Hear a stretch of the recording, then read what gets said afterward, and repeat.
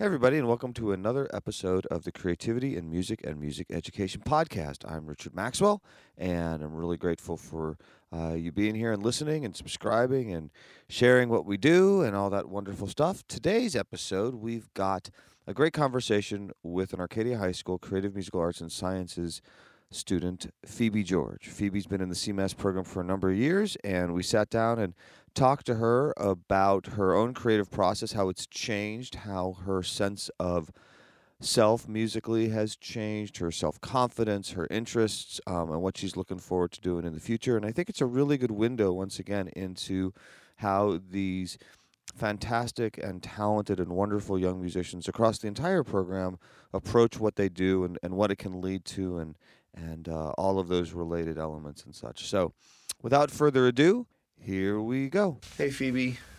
Hi, Maxwell. Can we start just with, yesterday you played for me an entire song, you singing, you playing guitar, it's top to bottom, and it was really, really good. It's really cool. It's very... Thank you. The lyrics are definitely very, let's call them introspective, I guess, maybe? And I want to get it tracked, and I'd like to, release it, and I think it would be good just to get you performing more. I wanted to start by asking you a question that I don't know how to I'll just ask it, and then the beauty of recording a podcast in Pro Tools is I suppose I can edit it later if I ask it wrong. But kidding aside, so this is your third year. We were kidding? I don't know. No, we're not kidding. I don't know. Maybe we are. It's early in the morning. So you've been in CMAS now for 3 years. Mm-hmm. You have been consistently more than two things, but definitely two things that you've been consistent with is, one, you have been extraordinarily supportive of the program as a concept and as a whole. You've always been kind of like very into what's going on here, which is awesome, and I'm very grateful for, and I think I take that as a compliment on behalf of not just myself, but the program as a whole, because as you know, and we've talked about this in classes, before, nobody has to be here. And the fact that you've been here 3 years means you've made a conscious decision to be part of it. Come back. I don't know why. Which is great. I know. No. But I appreciate, even if you don't know why, but you have. And I'm glad of that. But the other thing is also been that you have been, and we've talked about this, and without getting maybe into too much detail if you don't want to, but you've also been very anxious as a performer. And there's nothing wrong with that, like you as a person, but that's just sort of been a reality of whatever 2 circumstance. years. Yeah, and that's okay. What I was wondering is, it struck me yesterday as I was listening to this fully formed song that clearly means something to you. What changed? Because as happy as I was to hear it, I was a little shocked based on, you've been very good at collaborating with other people, you've been very good at making things happen, but not in this context before. And then all of a sudden, here's this entire thing, minus, like, we were playing around with a little bit of the key signature, but basically fully formed, ready to go, from my perspective, almost out of nowhere. And it's a good thing. I was just curious what happened. I've always loved writing. I wanted to be a writer when I was a kid. And I think it was absolutely like the lyrics that like drove it, and that's been like me with every song, like most songs I listen to, most like any song I've like started to write, it's been like driven by the lyrics. And so the song is like, it was like one of the most like raw songs to me, because I was like sitting there like one day just like writing. It was like, it wasn't one day, it was literally just, like Monday, I think. I was sitting there like writing the stuff down of just like how I felt. Right. And then I started to put it into a song, because I've been trying to like put stuff into songs. Sure.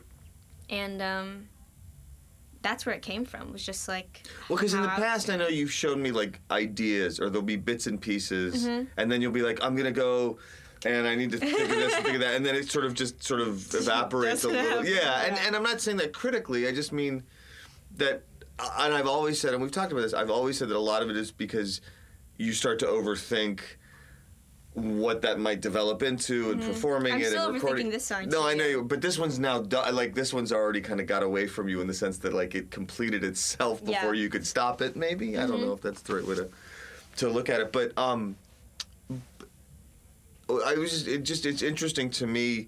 Do you feel like more comfortable now? Like now that you've done that once, and I realized it was a very limited, audience. It was me, and actually, interestingly enough, it was a complete stranger in the room with us. I showed Carson later that day, too. Oh, you did? Okay. And I showed my parents. Oh, you did? Yeah. Cool. And what was the response to that, if I can ask? My dad, like, when I first showed it to him, he was like, oh, yeah, cool. I was like, I was really proud of this lyric. And he was like, yeah.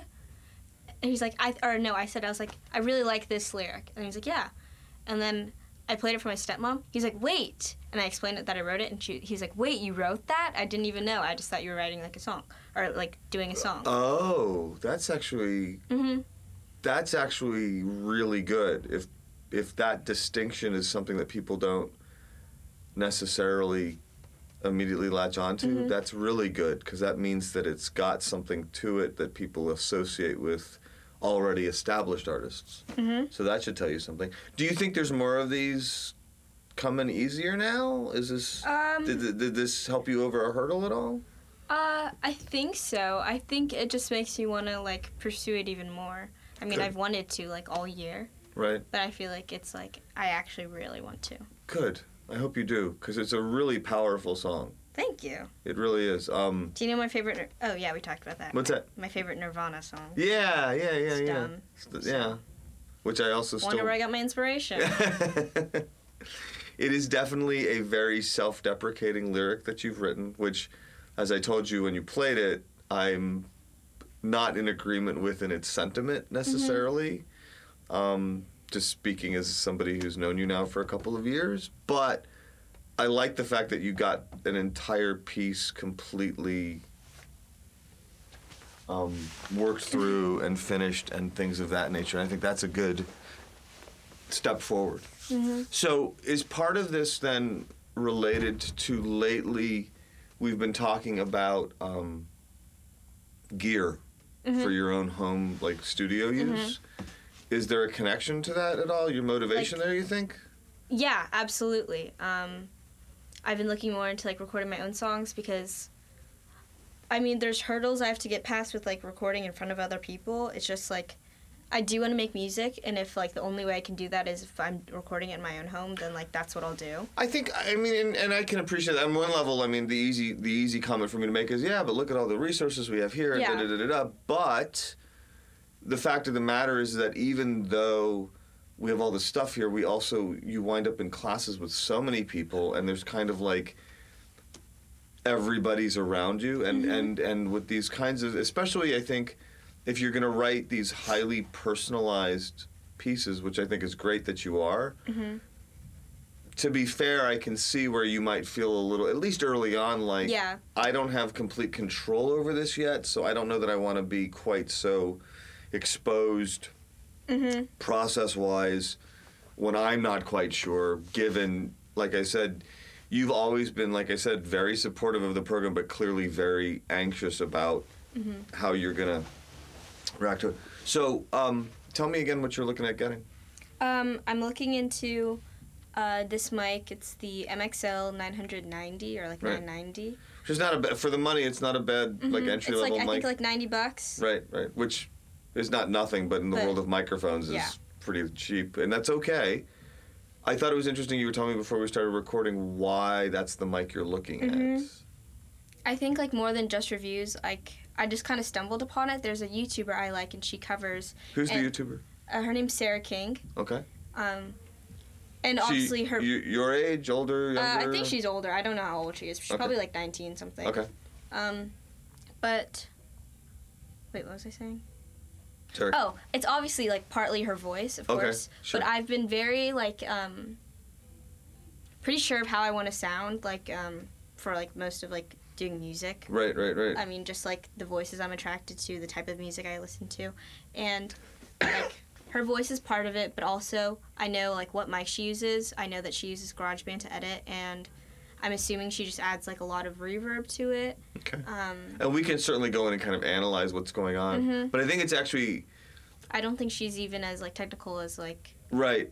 this program. So Right. I don't think So, it'd but be- that's good for you in the sense that you'll be able to recreate it because you get how all that stuff works. I think I was going to actually say that I think it's sort of gratifying for me on the teacher side that you're able to immediately sort of watch her videos and go, oh, she's doing this, using Yeah. that, putting that together. That was I cool should to be know I able could do that, yeah. to recreate it and not have it be, you know, like early on especially, and you're in a room full of a lot of first-year students this year just because of the way the schedules worked out. And they're awesome and they're working hard, but you've also seen how a lot of times they're like, I like this thing. I want to do something similar. Yeah. I don't know how to even begin breaking it apart because it takes time to learn how to do it. So that's actually kind of cool that you've progressed enough that you saw that and it wasn't that big of a deal for you to break down Yeah.